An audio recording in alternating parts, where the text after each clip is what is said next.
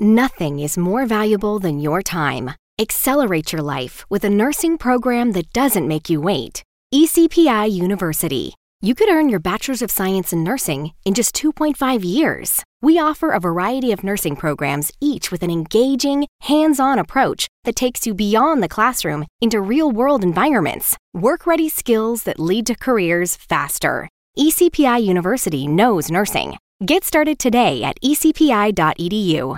In this time of pandemic and revolution, do you find yourself frustrated at high levels of corruption and inequality?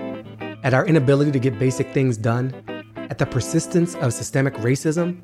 You're not alone. I'm Baratunde Thurston, author, activist, and comedian.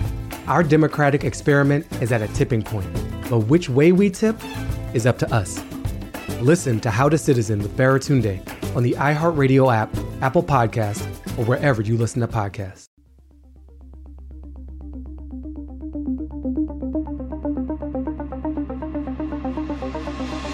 In Atlanta, another body was discovered today, the 23rd. At Police Task Force headquarters, there are 27 faces on the wall, 26 murdered, 1 missing. We do not know the person or persons that are responsible, therefore we do not have the motive. From Tenderfoot TV and How Stuff Works in Atlanta. Like 11 other recent victims in Atlanta, Rogers apparently was asphyxiated. Atlanta is unlikely to catch the killer unless he keeps on killing. This is Atlanta Monster.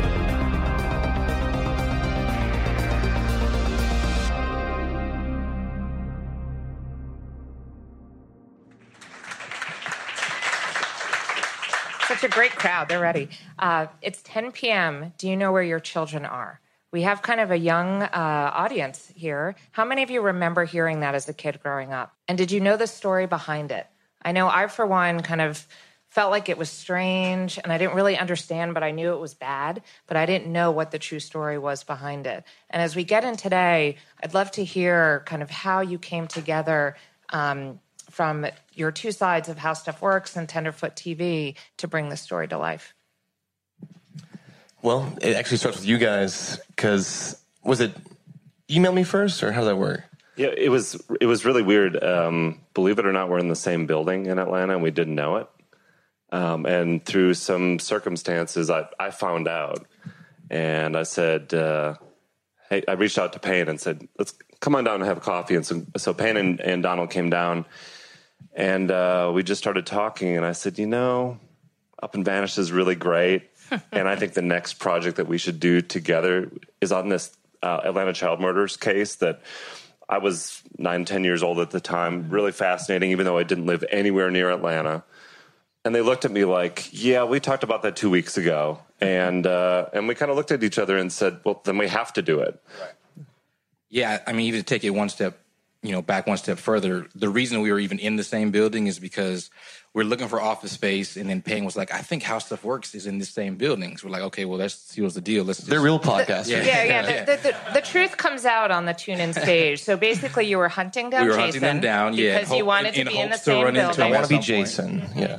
Right, so, but when we sat down with Jason and he presented the idea of Atlanta child murders to us, we had literally just talked about it weeks ago. And it was something that Payne hadn't heard about before. He wasn't even born when it was happening, when the murders were taking place.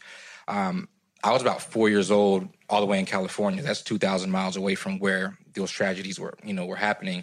But I still remember hearing about it and remember those commercials. Not really understanding what exactly those commercials were about, but just growing up, being Black, and just having this affect the Black community with the Black victims, and eventually they, caught a Black serial killer. It was something that I just heard about all the time. So we were looking for something to do, a new podcast before the second season of Up and Vanished. And I said, Payne, have you heard this before? And I sent it to him, and he was intrigued, and, just went from there. And Jason, what was it about working with Payne and Donald that drew you in? Aside from them stalking you outside your building. Yeah, I didn't have a choice at that point. I think... How Stuff Works has been doing podcasts for about 10 years, and what I appreciate about podcasts, and I hope this stays true, is that there's not kind of a cookie cutter template to how things should be done. And what I really appreciated about Up and Vanished is there was kind of no rules. And so Payne, came from filmmaking. He had definite ideas around kind of what it meant to tell a story. And I loved, the layered approach to things, using sound, using music for emotion, frankly, kind of being fearless about it, where I feel we don't do that enough in the industry, where let's tell a big story. Let's talk to everyone that we can and see where it goes. And you might be surprised where that story might end up. And I think Up and Vanished is a perfect example of, if you're persistent and you embed yourself in a community and you talk to people and they just know that you're someone they can talk to, things can happen. And I think that was just really interesting to me. And it just speaks to telling big stories. And I think that this industry is just ripe for, early on, it was Serial, it was S-Town, et cetera, et cetera. I think there should be 20 or 30 or 40 of these each year, where these kind of monumental layered stories with, kind of so many twists and turns, but also just the layers of that story are just super interesting to me. And so I really admired all those qualities, and I've kind of felt like the combination of our efforts would kind of be a powerhouse story if we really put our heads together. And I think we've done that. Now, this story in particular, no one was telling. There haven't been movies. There haven't been kind of the same, there's been some books and writing, but there just hasn't been the same kind of continuous examination that there have been for things like the Zodiac Killer. How did you feel about that in terms of coming into it and the approach that you took, but also knowing that there was so much hesitation from other people jumping into it? Yeah, you take it.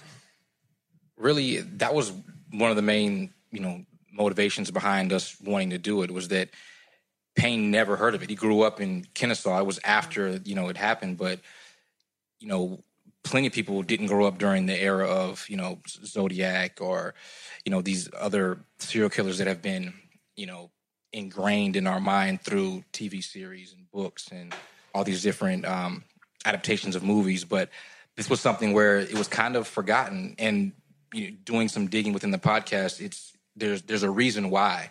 I think initially, these were all poor Black victims, and just historically, you're not going to get the same attention being poor, number one, and then being a minority, number two. So that's one of the reasons. But also, there's a lot of political stuff involved with this, with these murders, and it was something that Atlanta wanted to forget about. So within the investigation, we uncovered some of that stuff and just had a better understanding ourselves of why no one was hearing about it. But we took it upon ourselves to say, look, if you've never heard about this, it's important and you should know about it. So we want to just tell that story. And really the ultimate goal was, look, if we can bring the millennial generation who's never heard of it and the Black community who's familiar with it, but they're not really haven't maybe heard the entire story because there's been so much rumor and so many conspiracy theories throughout the years, which happens when you don't have, a platform to speak truth from. So he wanted to bring these two groups in the middle somewhere to meet and just have a conversation about race, about, the criminal justice system. And I think that's what we've been able to do. Jason? Yeah, I was just going to say there was a little bit of the perception early on was, I don't know, we got a lot of comments from people that says, oh, there's no way that Payne couldn't have heard of this case. No, he's making that up for a story. And I got to tell you, the two crowds of people that have actually given us tons of feedback. One has been the people that were alive at the time and they remembered it, but they didn't really remember it when psychics and all this crazy stuff happened.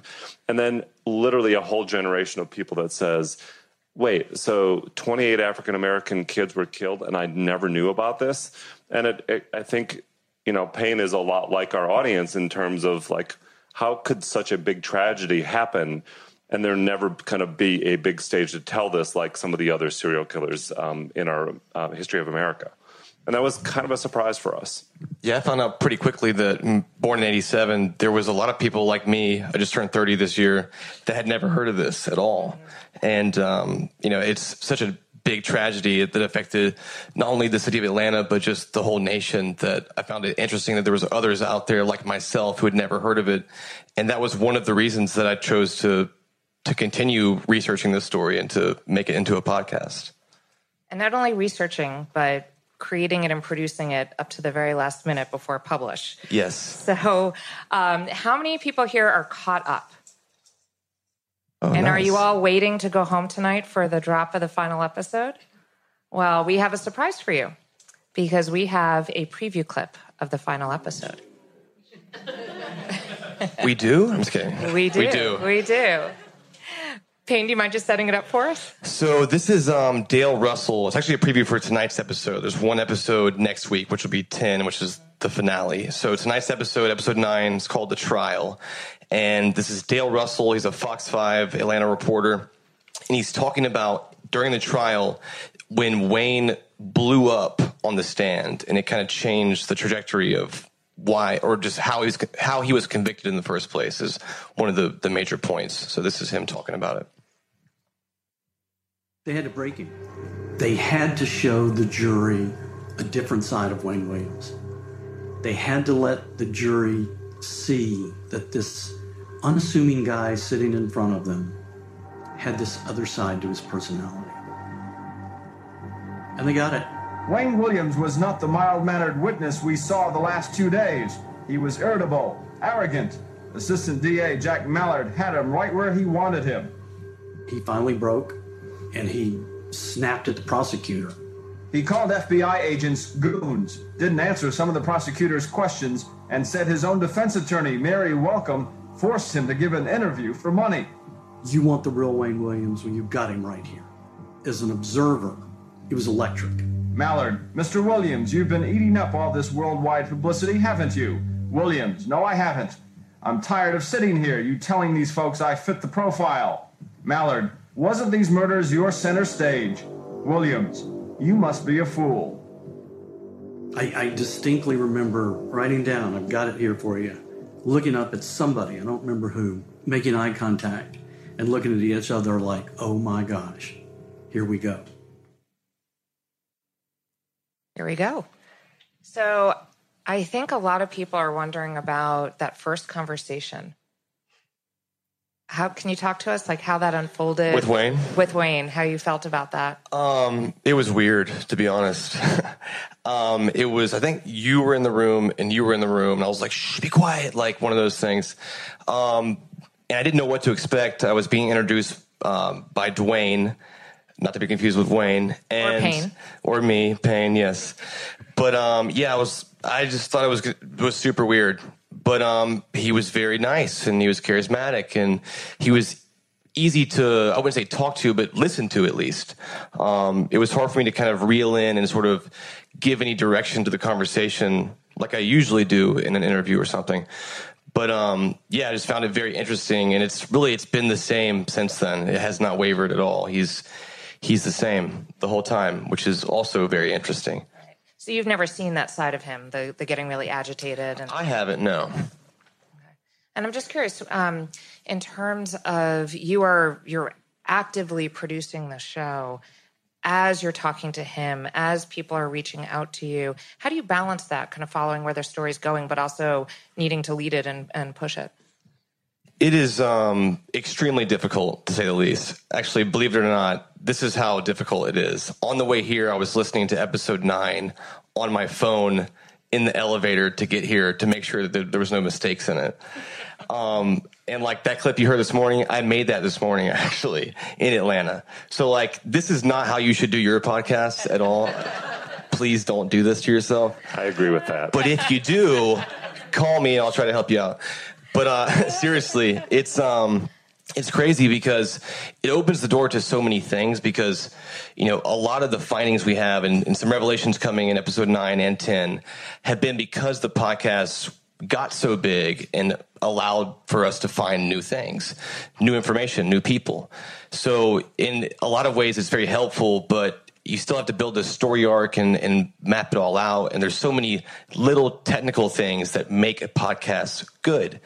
And you still have to do those things, and they take a lot of time. So doing that and talking to Wayne in real time and going here and going there. It's very difficult. You have time for nothing else. And I'm sure that's a thank you to Meredith. Yes, thank you, Meredith, for putting up with all that. I was. How many interviews? I look at the Dropbox and I see all these interviews and all these files, and I was trying to count how many interviews with Wayne or clips. It's 30, 40, maybe more. What is it? I don't know. There was so many folders in there that I just made a folder that's called stuff that's less important. And I started dumping stuff in there that I was like, that's not important. That's not, because there was so many folders I couldn't even find like one thing. There's probably, as far as Wayne goes, at least 30 plus calls in there.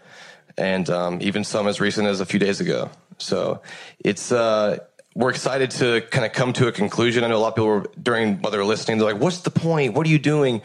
Well, the first point was, have you heard this story before? Do you know all the details to even care about how this could end in the first place? And I think that we're there now, obviously. And so in episode 9, not to give too much away, we kind of explore, well, why was Wayne convicted in the first place? He was. So what are those bad parts of Wayne Williams, true or not? What convinced a jury that he was guilty? And then from there, we kind of end up in this new place for the first time, and we concluded in episode 10. I don't want to give too much away, but that's where we are. I think this room really wants you to give too much away, but we won't. We'll stop. They're like, what do you mean? Maybe after the microphones turn off. So I think what is so wonderful is to see how many people are listening, how many people you have now exposed to this story. How did you think about the audience that you were trying to reach, and how did that guide the decisions you made in either the production or how you released it? I think the production, there's different sides of this, and such a polarizing case, everyone picks a side and they stick to it. He's guilty of everything, or he's innocent, he did nothing wrong. And you got to find out, how do you find an audience within there that's willing to even hear this story from a neutral perspective? And we did a couple of different things. I mean, I think Payne, being the host, as someone who didn't experience it growing up, as someone who's a different race than the killer and the convicted killer and the victims, automatically opens it up so it's bigger than just a black story. Because I think it's important that everyone knows the story, not just one race or another. It's a tragedy that needs to be exposed. So in itself, how we were able to do it, I think, brought in a more broad audience. And then even from a marketing perspective, we wanted to reach people who weren't traditional podcast listeners. We did billboards in Atlanta. We did trailers, visual trailers before we ran TV commercials of that trailer on TV One, just targeting a 40 and up urban audience. So we had to identify who we wanted to listen to this, and it was we kind of knew what that was, but we knew we had to figure out how to actually go get them. So we did some things that most people don't do when in podcast promotion. So I think it worked, and I think it left an impression in Atlanta. We knew that the people of Atlanta have heard this story, but they were intrigued and still interested in it. So the billboard just had the mugshot that if you were around, you remembered that mugshot, and that's what the cover is. So when that was up on billboards, so many people have come to me and said, "Oh yeah, I saw this on Spring Street or on Ponce," and it intrigued them to, even if they hadn't listened, it was on their mind to go and listen. Yeah, and those billboards were right in the same parts where actually a lot of these kids were found. Where we're in Atlanta, we're in Midtown Atlanta, and kind of in a 2 to 5 mile radius is where most of those kids first started disappearing. And it's very humbling when you hear a clip about someone who called into a pastor. I think it was episode 2 or 3, and they're talking about Ponce de Leon Avenue. And we're like, that's our address. The guy was down the street at a bar when he called, and it really brings it home. And I love what Donald said about bringing in new listeners. Every part of what we did, we wanted to kind of do something big and different. So it wasn't just the story. It was, we actually hired an actor and shot some scenes. We did throw in what's his name? What was the name of the body? Rescue Randy. Rescue Randy over the bridge, and just trying to kind of just do things differently. We dropped 4 audio trailers or teasers before to build up interest, so kind of build that buzz, and I think it actually drove people nuts because they couldn't stand it anymore. And then and 4 video trailers that would play out in different mediums and kind of educate people. And if they saw it, they would say, wait, what was that? Like, there's shots of pulling kids out of a river and a little boy that's scared of going outside at night. And it instantly makes you think, I don't know what this is, but I have to listen to this right now. And so that was a combination of having audio teams, video teams, archives, the whole thing to tell a big story. And that's just going big. Yeah, a lot of people thought it was a television series or something because it was high quality visuals and reenactments that we use. And when you see it on TV or you see it on the internet and it looks good, we don't want them to think of it as a podcast. Well, I don't know what that is, or I don't listen to podcasts. We want it to be good enough to where you'll go anywhere to find it. And I think, we did that, and I think it's still growing. And kind of, we want to just set the bar for like how you promote important projects and podcasts. They're growing. They're big, and they should be treated as such. You know what I mean? With the marketing and just a little more innovation from the promotions and marketing side. This episode is brought to you in part by BetterHelp. If you think you might be depressed or you're feeling overwhelmed or anxious, BetterHelp offers licensed online counselors who are trained to listen and to help. With the service, you get to talk to your counselor in a private online environment at your own convenience from wherever you're comfortable. And because it is an online service, you get access to help that might not be available in your immediate area. BetterHelp counselors have experience in all kinds of things: anxiety, depression, difficulty sleeping, trauma, anger, family conflicts, and much, much more. Here's how it works. You fill out a questionnaire to help assess your specific needs, then you get matched up with a BetterHelp counselor in under 48 hours. And from there, you work with your therapist to schedule video or phone sessions, however you want to connect with them. And one of the best things about BetterHelp is that you get to exchange unlimited messages with your therapist. And remember, everything you do share is confidential. And if for any reason you're unhappy with your counselor, you can request a new one at any time for no additional charge. So if you're feeling down for any reason, why not join the over 1 million people who are currently taking charge of their mental health with the help of an experienced BetterHelp counselor? BetterHelp is an affordable option, and our listeners get 10% off your first month with the discount code MONSTER. Get started today at betterhelp.com/monster. That's betterhelp.com/monster. Talk to a therapist online and get help. I like a bed that's really firm. I need something a little softer than that. Rest easy. With the Sleep Number 360 Smart Bed, you can both adjust your comfort with your Sleep Number setting. Can it really help me fall asleep faster? Yes, by gently warming your feet. Okay, but can it help keep us asleep? It senses your movements and automatically adjusts to keep you effortlessly comfortable. Sleep Number, proven quality sleep is life-changing sleep. It's our biggest sale of the year where all beds are on sale. Save 50% on the Sleep Number 360 Limited Edition Smart Bed. Only for a limited time. To learn more, go to sleepnumber.com. Now, you mentioned archives. Jason and I have a shared love of American history and primary source materials. I'd love for you to talk about how much that influenced the story. And I think a big thank you has to go out to the archivists who kept all this material for you to then dig through. Yeah, this is Jason's expertise here. Yeah, it's interesting backstory. So the University of Georgia has been holding on to WSTV's video archives. It's down in a vault in a basement in University of Georgia, which is, about an hour or so outside of Atlanta in Athens, Georgia. And they've just had all these original, they were video clips. And they have a series of researchers and archivists that were waiting one day for someone to show up and want to tap into this. And it was us. And I think it adds, again, that layer to the story that is interesting. It also, it's jarring when you hear people talking about so-and-so identified themselves as a homosexual, and it's just not the way we talk anymore. And this wasn't kind of, Joe average person on the street. This was actually the news media reporting on these things. And it's just, I think hearing stories told differently, using that archive material, but also to kind of move the story forward in an emotional way, I think is really interesting. But Payne can speak to this. We didn't just want this to be a history lesson or a History Channel type experience. It needed to go deeper than that. And so the archive footage was always meant to help move the story forward, but not be the story itself. Yeah, I think one just interesting tidbit about the archives that you guys might find interesting is that like each clip you hear is 30 seconds or 60 seconds of a clip that's like an hour long.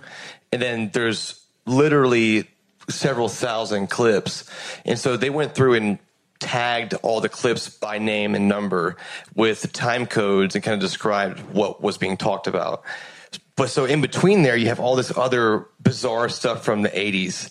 And it's actually, some of it's hilarious. Just actually looking back and seeing just society in 1980. Yes. Bizarre things from the 80s. So that now we just have to talk about it. We weren't going to talk about it, but now we have to talk about it. Jason's Us Weekly magazine.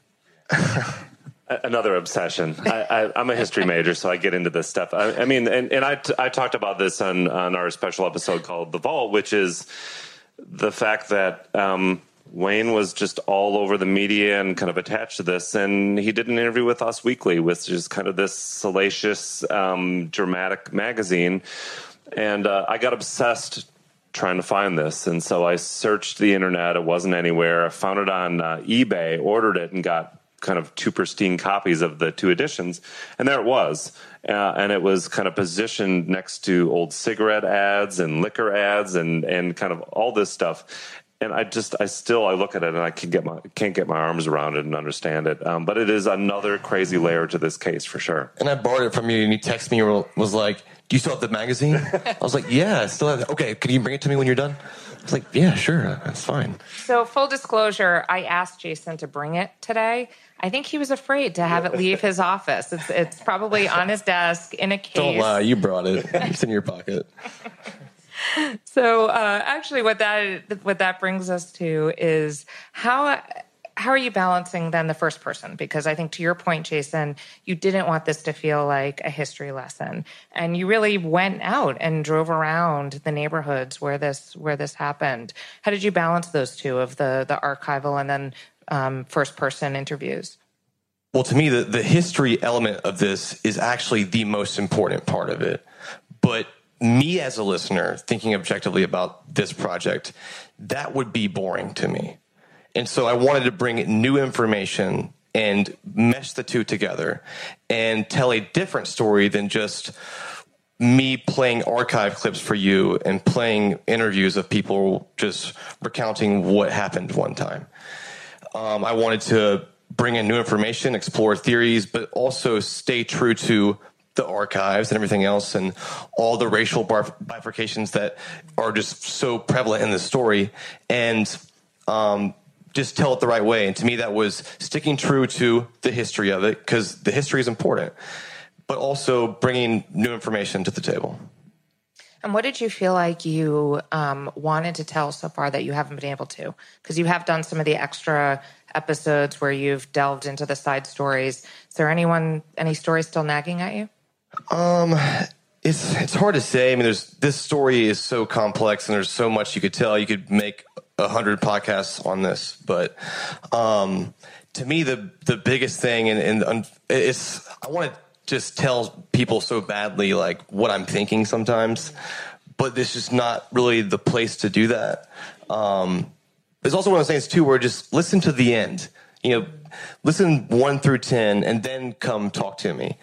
And so like week by week, I'm like, you just don't know what you don't know yet.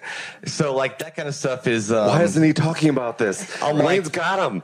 Yeah, exactly. Stuff like that. We also can't really say tell people what we think, or Payne can't just weigh in on an opinion because the next week he might feel differently. And we've changed positions on this thing several times. We have conversations, internally with our production staff, with Payne, and from week to week, we might feel differently. So it's important that even for us that, we're waiting to the end to really say, okay, we've digested all this. We know, what was left out. We know what we've covered in the podcast, and, how do we feel about this? But yeah, you have to wait till the end to really form an opinion.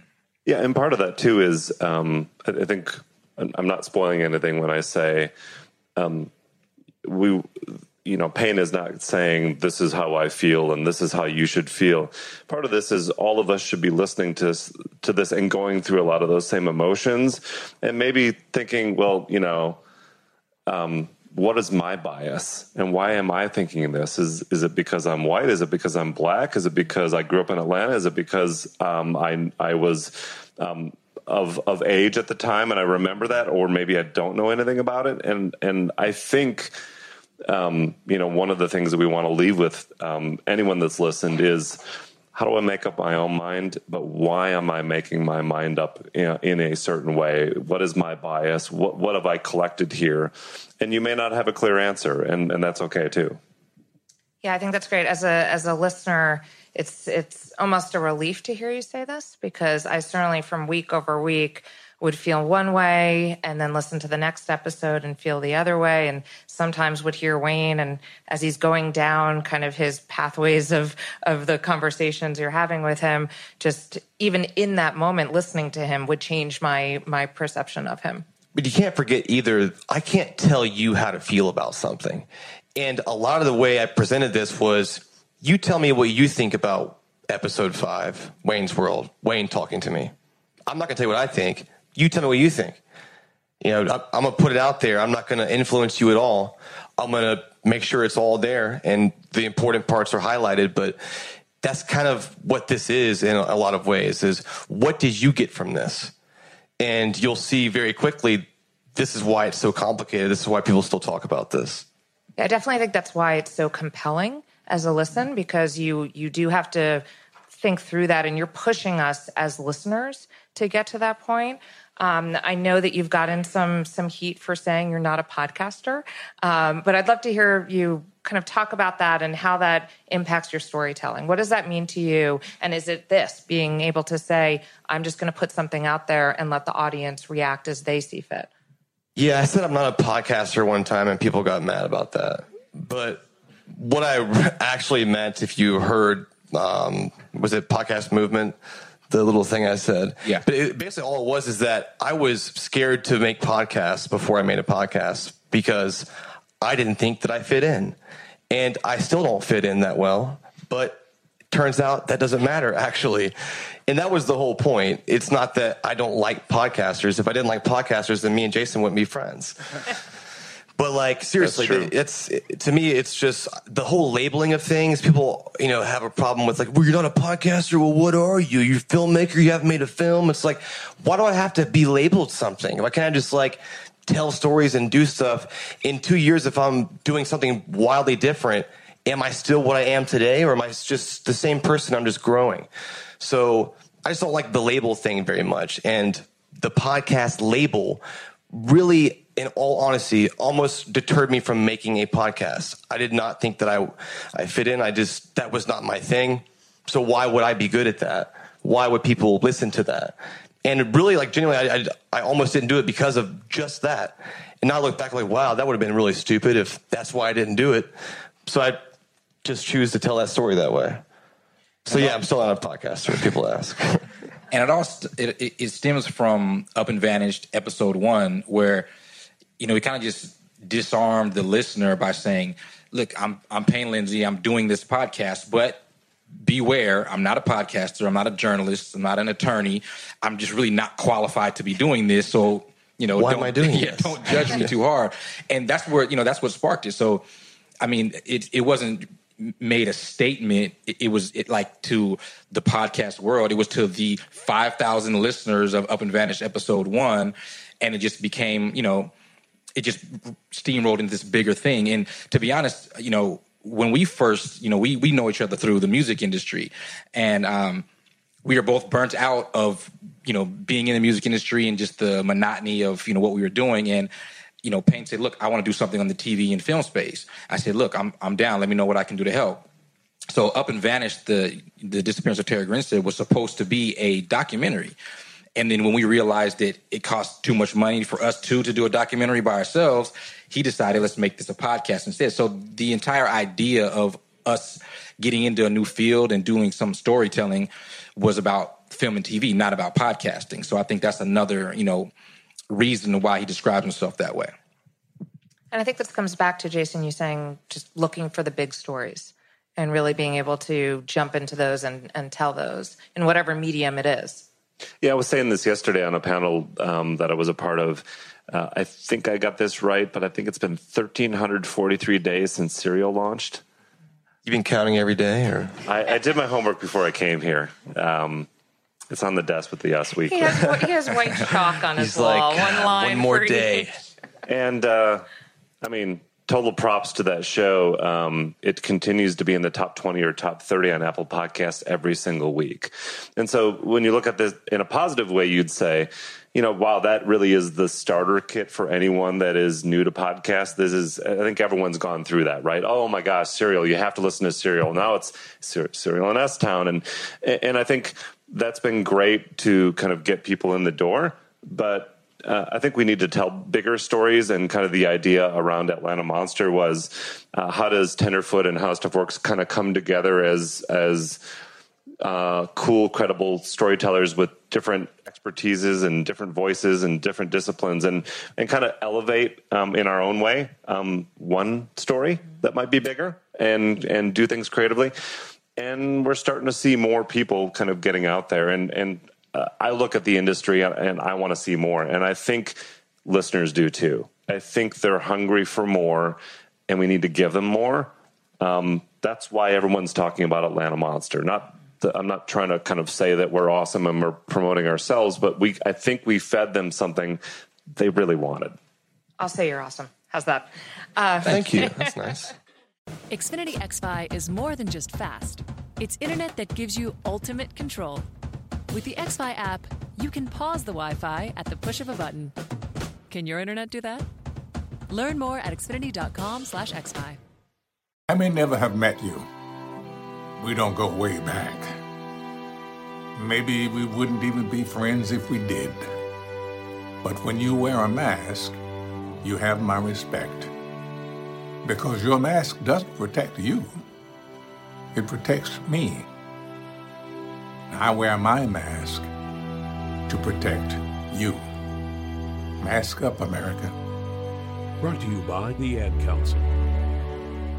So I'm actually hearing a lot of people say that Up and Vanished has now been their first podcast, that they hear about a podcast, and I feel like for a lot of people, Serial was that starter kit, but now I'm hearing Up and Vanished. How do you feel about that? That's pretty cool, because Serial is why I made a podcast, basically, because I would not have known what podcasting was if my friend didn't say, hey, ever heard of Serial? I was like, no, what's that? And then I started listening to Serial, and then so when I went to go make this Up and Vanished documentary, which was going to be a TV series at first, I was like, well, I really liked Serial, so I went to go look for other true crime podcasts to kind of see how it was made or what was out there, and I decided that I should make one. Donald? Yeah, I mean, that's the biggest compliment to me is when someone says, look, you brought me into this new space, never listened to a podcast before. Because I hadn't listened to a podcast until Up and Vanished episode 1. That was the first podcast I ever listened to.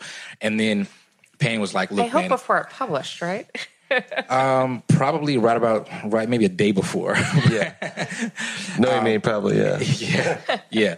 But, Hours. And then the first thing Payne told me was, look, if we're going to do this and do it right, you got to go listen to Serial. So the second podcast I listened to was Serial. And then when it started to blow up, we said, okay, look, we now have a podcast business. So then I listened to Startup, which was a cheat sheet for how we're going to start up our own, podcasting company. So, this just goes to show you could have not be a podcast listener, never have made a podcast before. And, it's all about the storytelling and trying to tackle big stories and just telling them in a way that's compelling to the listener. And I think you shouldn't shy away from controversial stories, stories where, they're going to be polarizing to the listener. You have to really tell the big stories and it intrigues people and brings them in when they feel like this is something that I can't talk to everyone about. That's what podcasting really is. It's you and your earbuds, it's a private experience, and you want to try to bring that out to the larger community, and people obsess over it. They want to talk to their friends about it. Oh, are you listening to Up and Vanish? You listening to Atlanta Monster? So that's what we want to hear, that, hey, I never listened to this, but it was so good and I heard about it so much that I wanted to come into the podcast, under the podcasting tent, just to listen to your podcast. So, yeah, that's what I love about audio. it can go from being that really personal, intimate experience to then that very shared community. Exactly that. When you find someone else that's listening to the show that you love, you just cannot wait to talk to them about it. How do you build that connection with your audience? It's hard to say exactly because I'm on the other end of it. I don't have the same experience as you have. Sometimes I wish I had that experience with this show or whatever show I'm working on, because you hear it so much, it's not exactly the same anymore. All the material is just not the same. To me, it's like, who in here makes podcasts or wants to? Anyone in here trying to do that? Okay, that's a pretty good amount. When we say like good storytelling, do you even know what we're talking about? I would be like, what are you talking about? You know what I mean? I think that a good podcast, at least the kind that we've been making, it's not just telling a good overall story. It's the very tiny little things that matter. It's like, for example, I'm taking the ums out of someone talking, just making the listening experience clean, and you begin to depend on it, and you don't even know what those things actually are anymore. You might listen to another podcast and be like, I don't know, I don't like it as much, but I don't really know why. It's those little things. So we're always focusing on those details. We're trying to make it sound good. We're trying to tell a big story and to tell it right, but we're also focusing just as much on making something sound good. So like, if you want to make your own podcast, that's really what you should focus on, to be honest. If you have good content and you're trying your hardest and it sounds good, then it's going to be good. People are going to like it. Yeah, and I think I love the kind of backstory on the use of music in the podcast too, and that's highly underrated as a mechanism for driving emotion in podcasts. And I love how this kind of got cranked. Got cranking as we early on. I was like, I want this 80s music throughout the whole thing, and I found this guy on Spotify. His name is Makeup and Vanity Set. It's just one guy. I thought it was this big group of people. No, it's just a guy in his laptop. He's awesome. But I called him up. I was like, hey, would you be interested in basically scoring this podcast? And he had never listened to a podcast either. Then he listened to Up and Vanished and was like, I totally get it now. And he's just progressed as every episode's gone by, making amazing music. To me, I like that. I like being submerged in a sequence and just sort of being there in the moment. Some people don't like the music. I kind of like it. So that's why you always hear it that way. But, make what you like and just make it your best. That's pretty much it. How much of that is influenced from your music background? I don't know. I think it's just kind of, to me, I always sort of thought podcasts were kind of boring. I didn't really listen to talk radio that much, so I didn't really kind of get into that. So when I first made Up and Vanished, I was trying to make something that I thought was compelling. What would suck me in? And so I had these music beds in the background and just sort of setting the scene and making this tone that really grabs you. So it comes from that, really, to be honest. Yeah, I'd agree. I mean, Payne's music background goes back a long way. So he understands, production. He understands the timing, even when it comes to how interviews are edited and, how that 1 second pause or, those things make a big difference. Those things are huge. Yeah. So if you don't know why you like one podcast more than another, has a lot to do with the editing, the production. I think also, the music, like we talked about, but I think the relatability of the host plays a huge part in it, because you could listen to a really great story or a, interesting story, but if the person who's delivering that story is just the language they speak isn't the language that you're understanding, how they phrase things. I feel like when I started listening to podcasts, and I felt like, is the host just trying to show me how smart they are by the way they're trying to tell this story? I just want to hear a good story. It doesn't have to be told from the perspective or from, you spent, days and weeks writing this one part to see, let me go in the thesaurus and figure out a better word to say here that makes me sound even smarter. It's like, just tell me a story so I can relate to it. And those are the things that, you like, why do I like this and not that one? Both could be good stories, but how is it relating to you? With Payne, he's like the audience when it comes to like, oh, I might go and knock on a door just like that. But the journalist or the attorney might not take that approach. They might say, oh, that's not the way we would do it by the book. But Payne is like, oh, okay, let me call this guy up. Let me record this call. So it's things that we would just all do as the listener if we were hosting our own podcast. So I think that's a huge part of it. So you're saying that I should buy a thesaurus, basically? Yeah, definitely. Got it. I was just going to say, there's a clip at the beginning, I think, is it episode 5? And it's a really frustrating 2-3 minute interlude of all the things you had to go through to actually connect with Wayne on the call. And, some people are like, oh, how could you do that? That is the prison recording. You know what we're talking about? Episode 5, where you're like, oh, okay, well, it's a little long. But you're like... I knew that. Yeah. But actually, to be honest, the whole thing took about 15 minutes, and that was about 2.5 minutes. And I kept trimming it down. I was like, this is a little too long, but I wanted you to be like, good grief, this is ridiculous. Y'all hear that confirmation number? I was like, that's the longest number I've ever been read. Someone has to hear this. It reminded me of the old dial-up days when you're waiting for the modem to It's just archaic sounding. Exactly. Like, this is what you have to do? I thought it was intriguing. I was like, this is what everyone does when they talk to someone in jail? This is insane. Yeah, and then, I mean, not to get too intellectual about it, but wow, the prison system and everything about this bureaucratic nightmare is broken. And look what you have to do to just talk to someone. And I just putting it out there for people to observe and frankly get a little frustrated themselves as they listen to it. That's the whole point. Put you there. That's the whole point. So you did go and knock on doors and show up at people's houses. How did you build the rapport to get them to talk to you? To be honest, I didn't really have one. I didn't think I did, at least. I just called people and said, hey, you don't know me. I want to talk, basically. But no, I mean, to be honest, it's a very tragic story. So depending on who you're talking to, you're always sensitive to who this person is and how they're related to this case and this story. You can't ever forget that. It's the most important part of this. So if you're always keeping that in mind and you're trying to be a people person and just find a way to relate to somebody, then most of the time it works.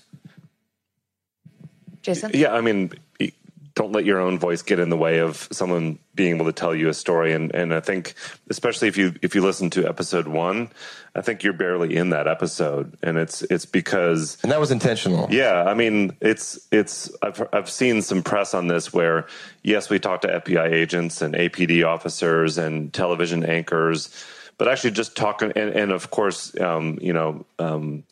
families of the victims and such. But also just people who grew up at that time, and listening to those people, I think is just super important. And it's just, hey, I grew up in this neighborhood and this is how I felt. And they don't have to be anyone that is of a high position in the city or were involved in the case. We just want to know how you feel. That's super important to just listen. Yeah, every single interview you hear, every single one, Meredith and I are both there in person for every single one of them. And I often intentionally just remove myself from it. So this person is telling their story. It's not my story. And I just think it sounds better that way. It's more natural. I'm not trying to be a part of the conversation with them. I don't know anything about what they're telling me. I'm hearing it for the first time like you guys are as they're telling me. So I'm not trying to, broadcast a conversation with somebody. I'm trying to ask the right questions so they can kind of take the stage themselves. And then what's your process of putting it together? Because now you were there for it, hearing it the first time, and then obviously when you're editing it, you're hearing it over and over again. How do you not get too close and actually kind of bring yourself back to that moment of hearing it for the first time? As you're listening to it, as you do the interview, you kind of go, oh, yep, that's pretty important, or that's a good part, or that's a really interesting line that has to go in there. So stuff like that, you kind of just try to remember that or take notes. But then when it comes down to the interview, you have to kind of go back and forth when you're editing from going from thinking super objectively and like broad about it and then being very hyper focused on one little thing about the way this actually sounds, not what the word means, but does this sound funky? Does this sound okay? And then, does this story chronologically make sense? And then should I interject myself here and give a little further explanation on that? Or should I just, put this here so it makes sense to come right after that? And the goal for me is the less narration that's needed, the better podcast edit it is. if it can go 5 minutes without me talking, that means that it all made enough sense for you to sit back and hear people just talking and you know what's going on. And I think that's pretty hard to do. So if you can do that, you're doing a pretty good job. Jason? Agree. Yeah, you agree? Yes. Okay, Donald and Jason agree. That's good. Yeah, no, that's the sauce is right there in the edit and in not getting in your own way. You know, the worst thing you can do is over talk if you're interviewing someone, because they could be about to say something great and then you come bumbling all over the place and interjecting what you want them to say, or trying to get to the point faster than than the pace that they're going to get to it eventually at. So I think, just sitting back and letting people talk and then, being able to pull those little things out. That's what y'all ask a question sometimes, and I'll just sit there 5 seconds of like awkward silence with somebody, and I'm just like, and they're like, they always talk. And they just start filling the air with something because they feel obligated to. You know what I mean? It's like it felt weird to me at first, just kind of someone's going to eventually sort of talk. It's not like a standoff. It's just more like I'll just be waiting a little bit longer than someone else might be waiting, and then before I'm about to talk, they start talking. It's not easy. Kind of like something that's like that. actually a great negotiation tactic, just so you know. I just ruined it for myself. You can save that for later. Because it's not as easy as it sounds. I do some like pre-interviews where I'll just record a conversation with someone to see what are they going to give us if Payne is going to talk to them or not. So I try to hear kind of what they've done in their interviews and mimic that strategy. And it's really not easy because you get into it. You want them to tell you what's next. You want to be conversational. You don't want to just sit there and just not say anything. They're like, are you there? Are things okay? You want to be engaged enough and just find little moments like, yeah, absolutely. Just like be there with them in the conversation, but not talk over them or steer it too much. Yeah. It just takes practice pretty much. And I was going to say, part of How Stuff Works and Tenderfoot working together, I think our approach with creators is to kind of let them have the floor and let them do it their way. And so it gets a little hairy at the end as we're trying to put an episode to bed and all that stuff. And that's absolutely okay. But I don't, like I was talking about earlier about like there being a template for how you do a show. The last thing that we want to do is tell Payne and Meredith and Donald, like, this is the way you need to do the show because this is the way that How Stuff Works has always done that show. And so it doesn't mean that we don't add, certain rigors and discipline about production and research and kind of all that stuff. That's why we're working together. But I stand firm in saying, like, we need to let creators tell their story, and every one of them can be completely different and have different personalities and that the whole thing. And that's the whole point, is like really letting them run. So episode 9 tonight, episode 10, which is the final episode. How do you feel about it wrapping now? Wow. I need to go to the beach or something. I feel it's been the longest feeling 10 weeks ever. I don't even know how I feel about it, to be honest. I'm still like in it right now, so I don't really even know.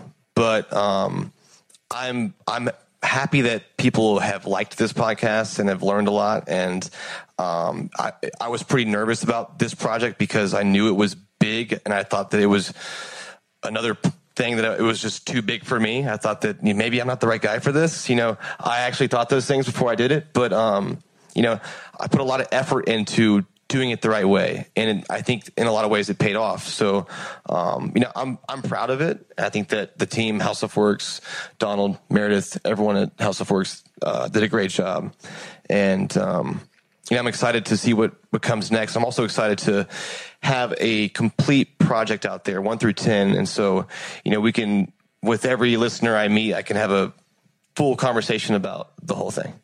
That's great. Yeah. And now it's time to actually talk to some of your listeners and open things up Sweet. for Q&A. Question in the back?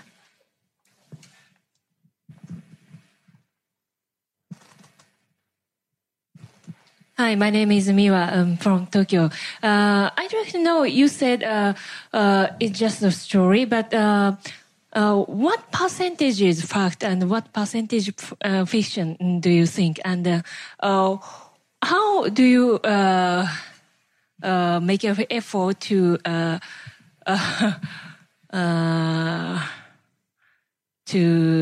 take fact?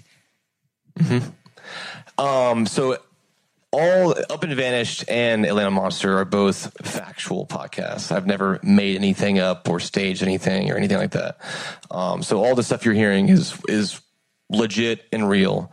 I like to take these real life moments and build them up to give you the same feeling that I felt when it was happening to me or anyone else on our team who was telling the story, or when we're going back in time to recreate a moment that happened somewhere else.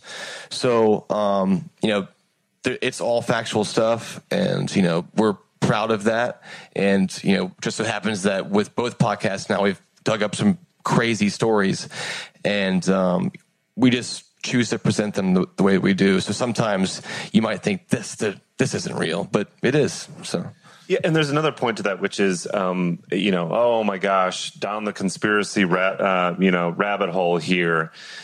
I have to tell you that most of the stories that we are actually putting out there, and even some of the stories you haven't heard, they've been talked about for 30 or 40 years, and we're presenting them back to the listeners. So this is actually why this case continues to be so confusing and I think so divided, is the fact that these theories, whether they were put out there by Wayne, whether other people in the kind of the connected universe of this case, the whole point is to actually say, listen, people have been talking about all these little elements for years, and here they are. Here they are. And again, make up your mind. That is not us with an agenda trying to push conspiracies. It is us actually pushing those, whatever you want to call them, up to the surface and presenting them to you, the listeners. Also, on the conspiracy conversation, I think we're not just pushing like a crackpot conspiracy theory that one guy thought up. If it's crackpot, millions of people actually believe that. So it wouldn't be authentic if we didn't present like crazy things that millions of people believe. So we're not pushing those, but it's our duty to kind of tell the truth about all these different opinions and what people actually believe, and then try to break down, okay, why does this person think that way?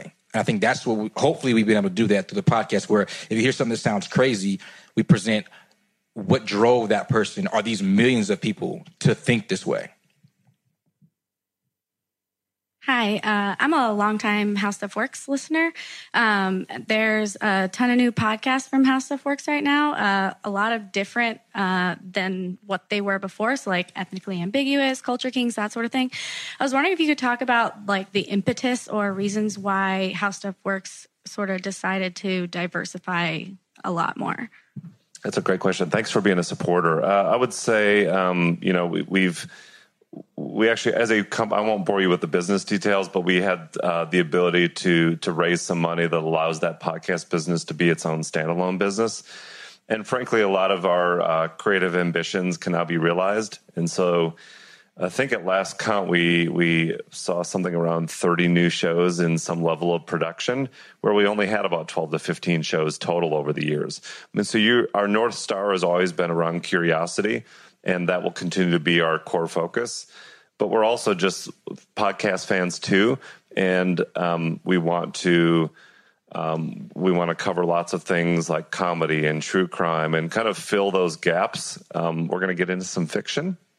We're going to get into some health and wellness and some other big categories.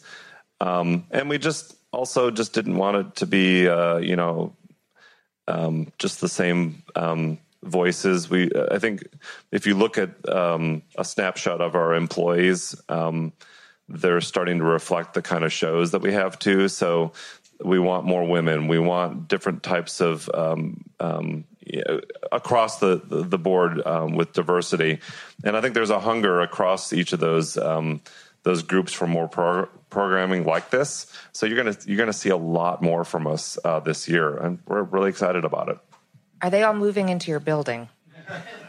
No, I mean, part of this is, we're not going to be able to do every bit of this ourselves. And so we really want to work with the best creators out there. And I think, Payne and Donald and Meredith and the Tenderfoot team is really got us thinking about how do we do our own stuff, but then how do we also tell stories that we could never naturally do by ourselves and kind of go in places that we've never been. We had never done a true crime anything until this. It was a lot of shows that you guys are familiar with, and it was new to us and a little bit daunting.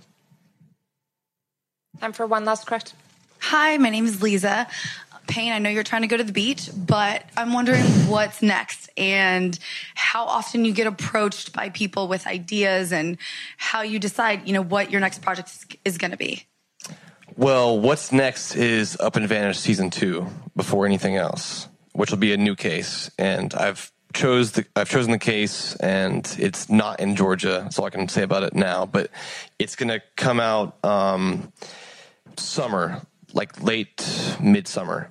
So that'll be the first thing up. We're also working on Up and Vanish, the TV series on Oxygen, which we're really far in development on, and we'll be shooting some stuff in a couple of months.